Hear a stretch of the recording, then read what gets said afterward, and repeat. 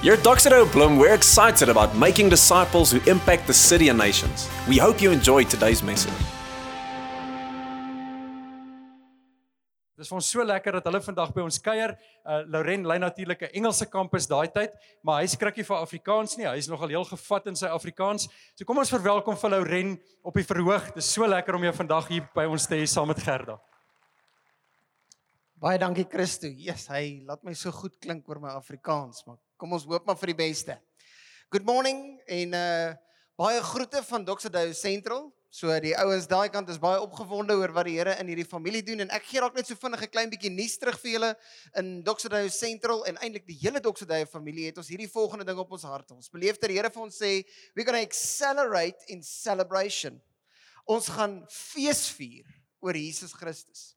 En indien jy dit nie geweet het nie, jy gaan fees vier oor jou verlede, because he's turning your mourning into dancing, jou droefheid in danse in. Jy gaan fees vier oor jou hede, want hy sê hy laat alles teen goeie meewerk vir die wat hom liefhet, en jy gaan fees vier oor jou toekoms. Want hy sê hy het planne van voorspoed vir jou, en nie teëspoed nie.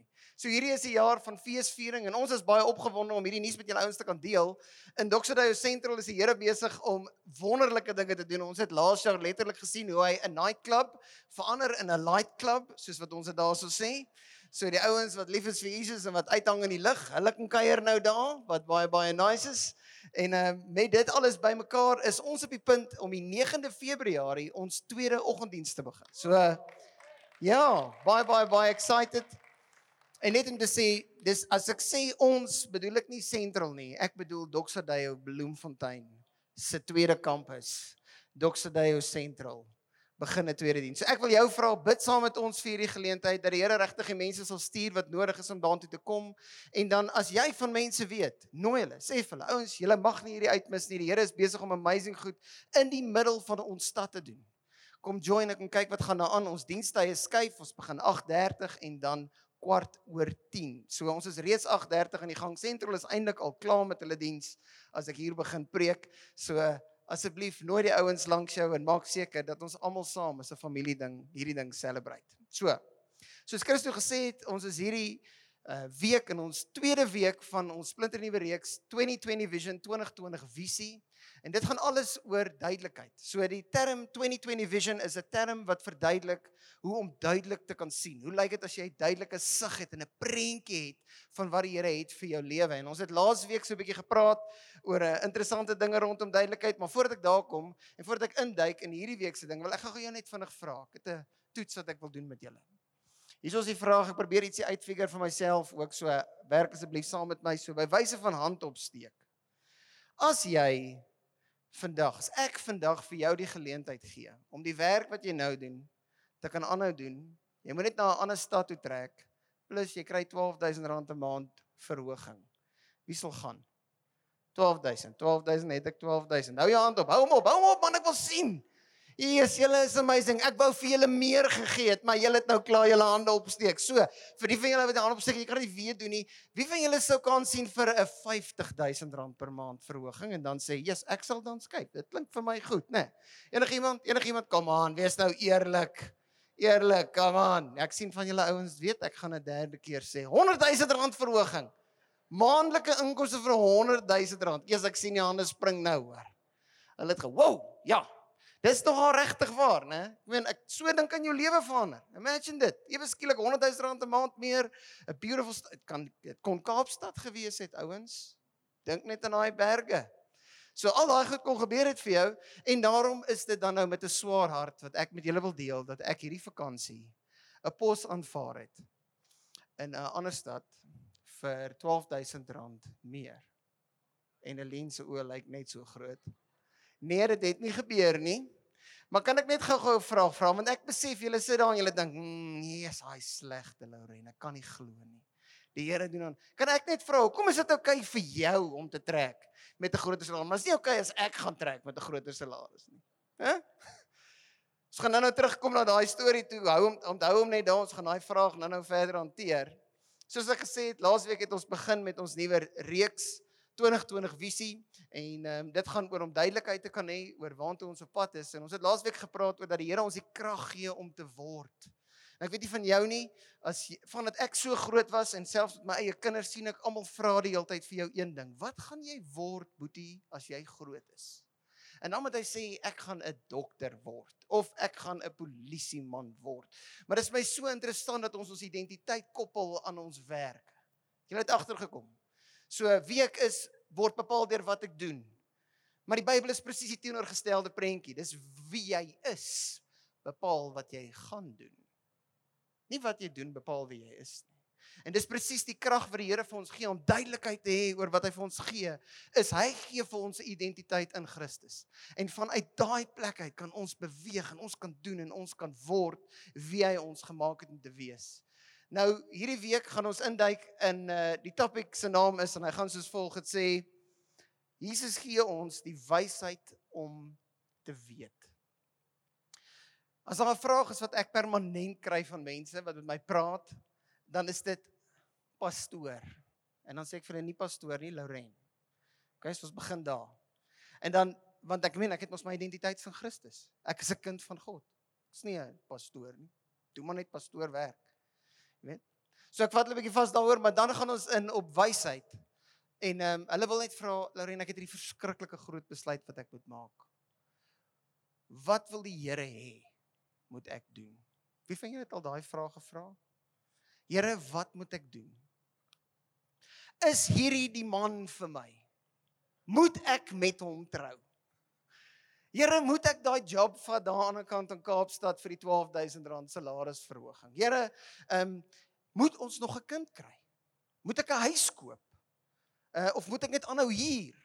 Wat moet ek doen? Here, wys vir my asseblief, en ons bid en ons smeek, en obviously ons almal is wonderlike Jesus kinders. So wat doen Jesus? Hy antwoord vir jou presies wat jy moet doen. Hy sê vir jou, luister hier, Lourén, so môreoggend stap jy uit, jy bel net gou daai ou en ek het klaar vir jou alles gereël, alles gesort, chop 100%. Jy gaan nooit hoef te twyfel oor enige vraag wat jy het nie. En is dit die waarheid wat ek nou sê? Nee. Ek sien die koppe skud net so. Nee, dit is nie. Ons almal weet dit is nie die waarheid nie. Die Here werk anders. En hier is ons hoekom, ouens. Ons vra die Here om vir ons te wys wat om te doen. Hy sê, my kind, ek gaan nie vir jou wys wat om te doen nie, maar wat ek wel gaan doen, is ek gaan vir jou die wysheid gee om te kan besluit. En ons gaan vanoggend kyk na hoe lyk dit as die Here vir ons wysheid gee? Hoe kry ek van hierdie wysheid wat God het vir my en vir jou vir hierdie jaar? Om die besluite te kan maak en die geleenthede wat daar buitekant vir ons lê, te kan opneem en te kan opvat en sê, Here, dankie vir alles wat ek het. So, die eerste ding wat ons moet doen om hierdie wysheid te kry, om te kan weet, in die regte rigting en te gaan wat die Here vir ons gee, is, jy meng jouself met wyse mense. Meng met wyse mense. Almal sê gou meng. Meng. Luister gou hier na wat Spreuke 13 vers 20 sê. Hy sê, hy wat met wyse mense meng, verkry self ook wysheid. En dan sê hy, meng jou met dwaase, en jy word self soos hulle. Meng jou met wyse mense. Ek hou van wat die Engels sê in Proverbs 13 vers 20 sê hy, walk with the wise. Walk with the wise and become wise. Om jouself met mense te meng, laat ons baie keer dink, ag, ek moet net kerk toe kom en tussen 'n crowd mense sit wat 'n bietjie wysheid het. Maar ek dink die Engels kry dit so mooi oor. Walk, stap 'n pad saam, loop 'n lewenspad saam met mense wat die Here liefhet en wat wysheid het. Omdat hulle hom liefhet. Loop saam met wyse mense. Indien jy gewonder het hoekom ons community groups het in hierdie gemeente, is deel van daai pakkie. As jy in so 'n groep inskakel, jy vorm. Jy word gevorm deur God se mense. Show me your friends and I'll show you your future. Dis ek ons community groep aan die gang het. Ek sal nooit vergeet een van my beste vriende, Bram, hoe hy my lewe kom transformeer het nie.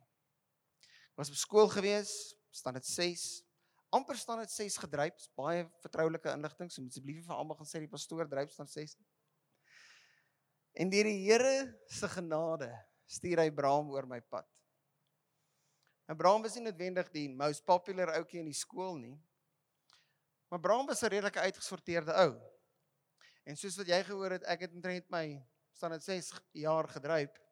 Bram was nie een van die ouens wat standaard 6 gedryp het nie.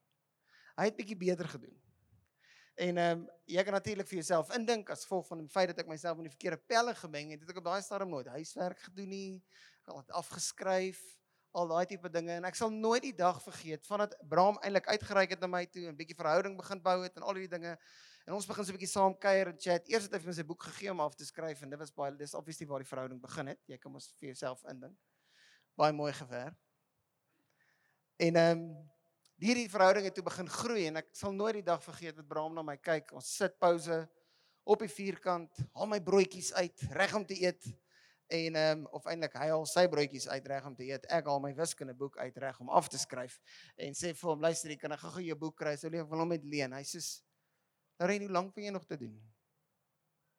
Vra my harde vraag, klip harde vraag. Wil jy regtig vir die res van jou lewe ander mense se werk steel? Is dit wat jy wil doen? Yes, en in daai oomblik, ouens het slat my so, doef. Van daai dag af, nooit huiswerk by die huis gedoen nie, maar altyd huiswerk by die skool gedoen. So, ek het my eie huiswerk gedoen, self gedoen gewees, en so het hierdie pad begin, saam met my en Abraham, se wyse ou, se wyse man, ou wat my in daai oomblik kon konfronteer oor 'n keuse wat ek maak in my eie lewe, en sê, is dit wie jy wil wees? Is dit waantoe jou pad is, met jou lewe? Lewe verander en getransformeer. Nog 'n persoon aan wie ek kan dink, wat 'n massiewe groot rol gespeel het, met 'n baie groot besluit in my lewe, was Willem Gous. Nou, hy was my gitaarmeneer gewees, toe ek so staan het 8, staan het 9 rond was, en ons het 'n baie goeie vriendskap begin ontwikkel, en deur hierdie pad lank, net by the way, daai tyd was omtrent die tyd wat ek toe mal verlief geraak het, of soos Christus sou sê, smoor verlief, so 'n pragtige Afrikaans hier, op hierdie wonderlike vrou wat hier voor sit, Gerda. Sy het so gesê, ek was haar stalker, dis so lief ek vir haar was, jy verstaan, dis baie excited oor hierdie girl, en lang storie kort, sy wil obviously niks van my geweet het nie, en toe gaan ek na skool weg, gaan diensjaar toe, iets wat Willem my ook op geguide het, en die Here werklik my lewe verander het in daai wêreld en in daai omgewing, kom terug, en ek het lang hare, en ewe skielik is ek sexy, en sy soek vir my. Kan jy imagine? Maar ek wil niks van haar weet nie, want ek wag nou vir my vrou. Ek is heilig, gaan nie in hierdie goed in nie. Ek weet nie vir jou nie, ek werk so. Ek onthou nog in daai jare, net by the way, ouers, as jy gou vinnig 10 jaar advice soek, om te sê, waar trek jy die lyn, my broer, in terme van jou verhouding met die girl wat jy het, daai tipe dinge. Ek het weer eens van Willem af 'n stuk wyse wat hy vir my gegee het, sê, as jy nou getroud sou wees, Lourén, sou jy die gesprek hê met die vrou oorkant jou wat jy het? As die antwoord nee is, dan is jy besig om 'n baie te cheat, en sy is nie meer net 'n vriendin nie. Daar is die lyn. Check hom net uit. In 'n geval so, Gerda het een van daai gesprekke gehad met my, waar sy baie emosioneel raak, natuurlik, en nou moet ek haar toevlug, en kom ek troos, en alles, en al die dinge, en ek kyk toe daar, ek sê vir hom, maar, ek weet nie vir jou nie, maar ek dink nie ons kan verder hierdie verhouding aanhou gaan, en as ons nou nie ernstig raak hieroor nie, en sy sê, maar kan ons nie dalk bietjie? Natuurlik, ek is toen aan die receiving end, hang my lang hare, sexy ou. Maar ek bly stubben. Ouens, ek sal nooit vergeet nie, die dag ry ek deur na Willem toe, ek stap by sy huis, en hy kyk na my, die eerste ding wat hy vir my sê is, Lourén, jy moet jou in raad kry, jy gaan vir Gerda verloor. Sy is jou vrou. Daai dag was die dag gewees, wat ek geweet het, Gerda is my vrou. Ek het in Standaard 8 al vir haar gebid, maar daai was die dag wat die Here dit bevestig het, en hy het dit gedoen, deur 'n wyse mens, wat in my lewe is. Meng jouself met wyse mense. As jy God se wysheid soek om die regte besluite te maak, daai groot besluite, meng jouself met wyse mense. Sit jouself in 'n omgewing waar mense jou liefhet soos wat God hulle liefhet. Meng jouself met wyse mense. Die tweede ding wat ons gaan doen om wysheid te kry van die Here is, ons gaan vra die Vader, vra die Here, vra jou Vader, vra jou Pa. Jakobus 1 vers 5 sê die volgende. Hy sê, vra vir God as dit nie vir jou duidelik is wat hy wil hê jy moet doen nie. En dan sê die volgende, hy sal jou eenvoudig daardie wysheid gee en jou nie verwyd dat jy gevra het nie. Ouens, ons kan die Here vra. God sê, hy nooi jou uit om van sy wysheid te tap. Dit staan daar. Die enigste ding wat jy moet doen om dit te kry, is jy moet net vra. Weet nie van julle nie, ek is nou baie gelukkig getroud met 2 klein kindertjies. Die enetjie gaan graad 1 toe hierdie jaar. Jan, my oudste, baie excited. Chokkies, groot dinge gaan happen in die huis daar by ons. En ek weet nie van julle nie, maar as jou kinders nog so klein is, dan maak nie saak wat jy sê nie. Jy is die ultimate. Jy is superhero, jy's Batman, Superman, my pa is die sterkste, en ek weet nie wat so goed als nie, daai liedjie eindig met daai, my pa is die alles, en hy is amazing, en hy weet alles. Maar ek het agtergekom, so nou en dan sien ek, en ek was self ook maar deur dit, maar jy weet, maar as hulle so 'n bietjie groter word, dan groei hulle nou, en dinge, en dan op 'n stadium, ek dink hier by 13 jaar, dan kry hulle die graad van alwetendheid. Ken julle daai graad? Dis daai graad wat jy na hulle kyk, en sê van, luister die boetie, wat nou van jou huis? Maar ek weet, los my. Ek weet alles, ek is die slimste van die slimmes. Totdat ek my jaar amper dryp, en dan ewe skielik, dan weet ma weer alles. Jy het al daai oomblikke gehad, soos ek vir jou kan raad gee met jou tiener, just give some space, low maintenance. Gaan daar, wees net daar naby, en die oomblik as daai boetie omval en die appelkarretjie val om, en hy weet nie meer wat om te doen nie, dan gaan hy terughardloop na jou toe, en dan gaan hy vra, pa, help my. En dan gaan jy reg wees, om al jou wysheid met hom te deel. Is ek reg? Jy gaan nie dan daar staan en sê, ek het vir jou gesê, jy moet my kom vra, I told you, dis nie wat jy gaan doen nie. Jy gaan jou kind help, jy gaan gee. Hoekom? Want jy het 'n ongelooflike diep liefde vir jou kinders. Ouens, ek wil vir jou sê, jou Vader in die hemel het daai selfde liefde. Jy hoef nie bang te wees om te vra nie. Maak nie saak hoe dom dit vir jou mag klink nie. Maak nie saak of jy voel, Jesus, maar hierdie is my probleem, dis nie sy probleem nie. Ouens, hy nooi jou uit. Hy sê, kom, ek wil vir jou gee. Ek het vir jou so baie. Die Here wil altyd vir ons wysheid gee. In fact, net gou, ek dink Psalm 32 vers 8 is soos 'n klein snapshot van die Here se hart vir ons as dit kom by wysheid. Dis wat hy oor jou dink. Hy sê die Here sê dit vir my en vir jou, almal wat hier sit. Hy sê ek sal jou onderrig en die pad wys waarop jy moet gaan.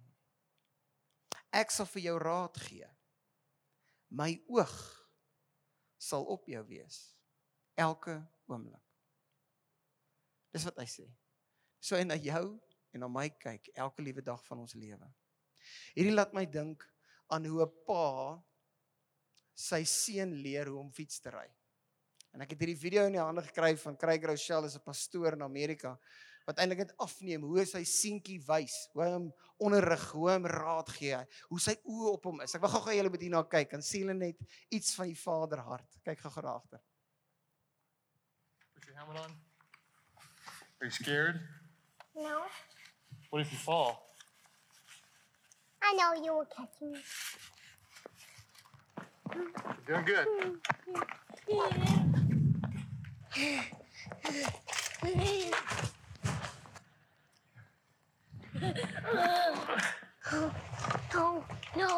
No. Dad, I'm in the stickle patch. Dad, why did God make the I stickles? don't know why God made stickers. It's a good question. Good question. All right, here we go. Go. You got it. Guide you, advise you, watch over you, guide you, advise you, watch over you, and celebrate with you.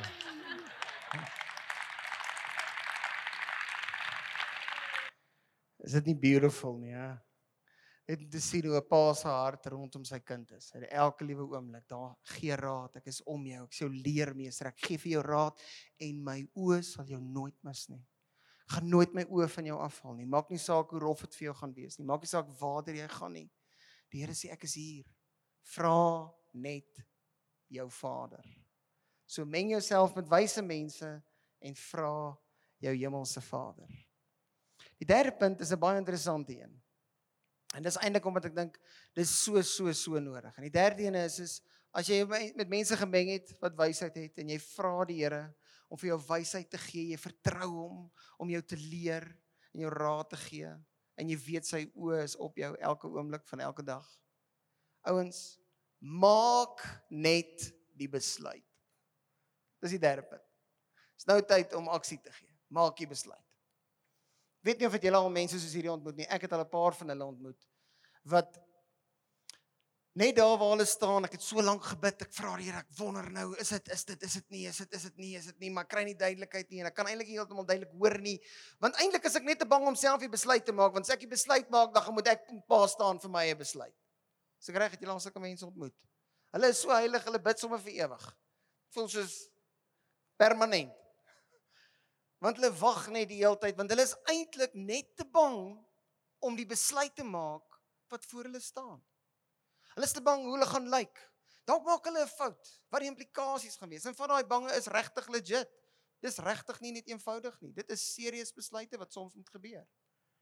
Maar ons kan gou met jou iets deel. Al is dit vir my en vir jou so bang. Dis vir ons so moeilik om 'n besluit te moet maak, want ek weet ek moet pa staan daarvoor, en wat van as ek 'n fout maak? En wat gaan die Here van my dink as ek 'n fout maak? As jy Jesus ken, wil ek net vir jou sê, maak nie saak wat 'n slegte besluite jy gemaak het en nog gaan maak en besig is om te maak nie. Hy het klaar pa gestaan vir almal. Sy genade is vir jou genoeg. Jy kan in daai vryheid gaan leef. Jy mag maar die besluit maak en vorentoe gaan. Dit is soos asof daar weegskale is. Aan die een kant sukkel jy ou, "Jesus, ek vertrou die Here, maar ek kan nie 'n besluit maak nie." Aan die ander kant soos ek worry nie eers weer nie, ek maak al my eie besluite. Dan by die twee kante van hierdie muntstuk of van die weegskaal, en ek wil net vir jou sê, as jy aan hierdie kant lê en dis te bang vir jou, wil ek vir jou sê vanoggend, die Here se genade is vir jou genoeg, maak nie saak wat 'n fout jy gemaak nie. As jy my nie glo nie, hoor wat sê Mr. Miyagi. Wie van julle het Karate Kid al gekyk? Is 'n Karate Kid fan. Ek hou van die eerste Karate Kid, want dis die regte egte Mr. Miyagi, okay? Jackie Chan is 'n cool ou, maar hy's nie die regte egte Mr. Miyagi nie. Hoor in die woorde van Mr. Miyagi, ek kan nie soos hy praat nie, maar jy gaan hoor, dis Mr. Miyagi. Daniel's son must talk. Walk on road. Walk on right side, safe. Walk on left side, safe. Walk middle, sooner or later, you get squashed like grape. Wat sê Mr. Miyagi? Hy sê in die lewe gaan jy soms die regte keuse maak en alles gaan veilig deur, gaan dit aan die linkerkant wees, dit gaan ook die regterkant wees, maar daar gaan kere wees wat jy dalk in die middel gaan loop. En dalk heel moontlik sooner or later you're going to get squashed by a grape. Ons gaan foute maak, Here. Maar die Here se genade is genoeg vir ons ouens. Is meer as genoeg. En indien jy nie weet nie, sien hoe mense aan die ander kant van die skaal, en indien jy is onseker oor wat sê die Here, is dit in lyn met sy woord? Is dit teen sy woord? As dit teen sy woord is, dan kan jy sommer weet. Dis nie van die Here af nie. Dis 'n I'm going to get squashed like grape moment wat vir jou gaan wag. Ek wil afsluit met hierdie storie. En om hom te introduce, wil ek gou net agter my kyk. Kyk na hierdie pragtige foto. Sê hoe mooi lyk dit. It lyk beautiful. Dis 'n foto van Lamot Wynlandgoed in Franshoek. En in Desember 2016, daai vakansie van Desember 2016, het ek 'n oproep gekry. Ware verhaal hierdie. Van ouens wat my nooi om 'n pos te aanvaar. Daar in Franshoek, Lamot Wynlandgoed. En wat hulle doen daar is, hulle is besig om leiers groot te maak.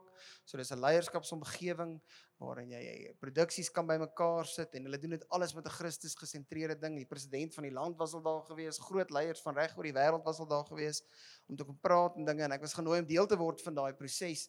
En as jy my ken, dan weet jy, eendag wil ek aftree in die plek wat net voor die hemel is, en dit is die Kaap. Julle weet mos, is die hemel, en dan sit die Kaap, en dan sit die res van die wêreld. So, natuurlik is hierdie 'n ongelooflike geleentheid. En soos wat dit sou moes gebeur het, was daar ook 'n oomblik vir my gewees. Ek was op daai stadium in 'n baie moeilike spasie. Ek het deur 'n baie moeilike tyd in bediening gekom.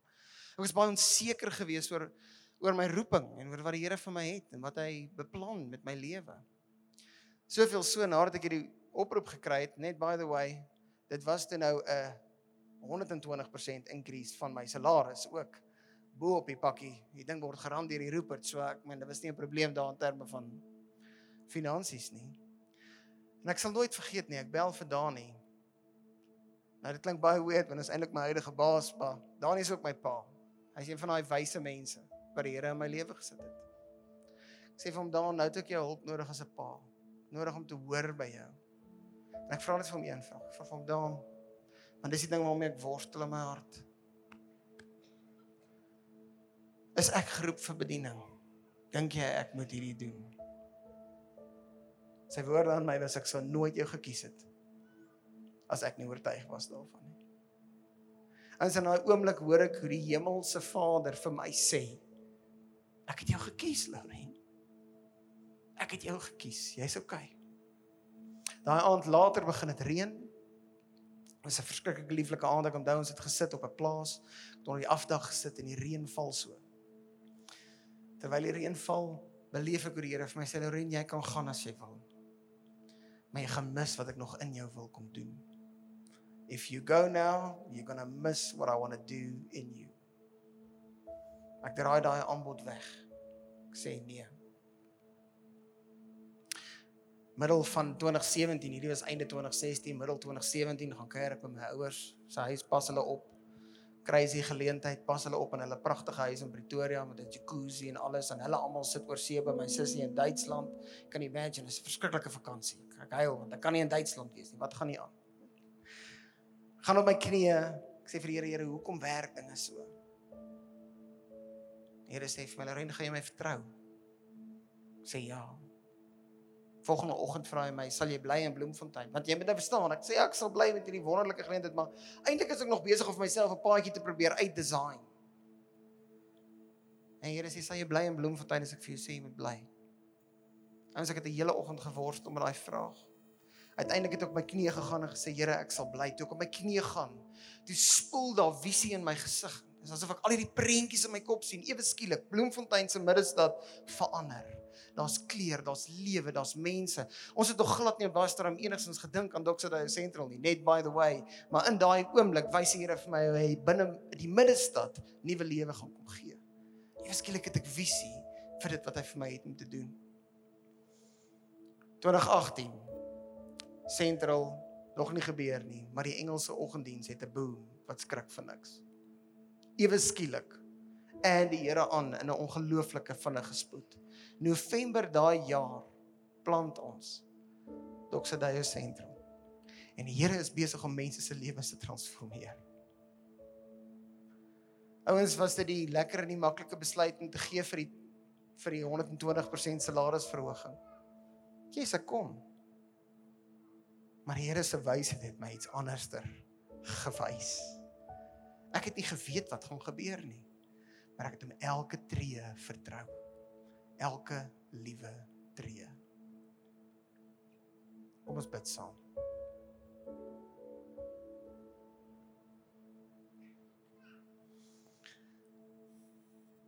Ek wil jou 'n geleentheid gee, soos wat jy hier vanoggend sit. Ek weet nie wat se besluite jy het om te maak nie. Ek weet nie wat se uitdagings en geleenthede wat vir jou wag nie. Maar as jy sê jy wil so Salomo, die Here se wysheid hê. You extravagantly want to say, God, I want your wisdom. Wil jy nie jou hand opsteek nie? Wil saam met jou bid. Yes, ek is so bly. Ek hoop dis almal. Ek hoop dis almal. Sê Here, ek soek jou wysheid. Wil intap in dit. Net gou twee goed, as jou hand nou op is, dan sê jy, non-negotiably, hierdie jaar join ek 'n community groep, wat ek gaan myself omring met wyse mense. En tweedens, jy sê, as ek die Vader vra, moet ek tyd saam met hom spandeer om te hoor wat hy sê. Here, ek wil hoor wat is u woord oor my lewe. Ek gaan my lewe oopmaak om tyd saam met jou te spandeer. Here, elke hand wat nou op is, Heilige Gees, ek kom bid en vra dat u teenwoordigheid en die krag sal invloei in daai harte in. Dat u wysheid hulle sal vul. Whenever they ask, I pray, Father, that as in James 1 verse 5, when they ask for wisdom, they will receive it. Here, ek wil kom bid sommer net vir die regte verhoudings, die verhoudings wat u om hierdie mense se paai gesit en om hulle lewens sit. Dat die besluite gemaak sal word wat u naam gaan verheerlik. In Jesus naam bid ons dit. Amen. Thanks for listening to this week's message. Make sure that you get connected to this family on mission by joining us at one of our Sunday services.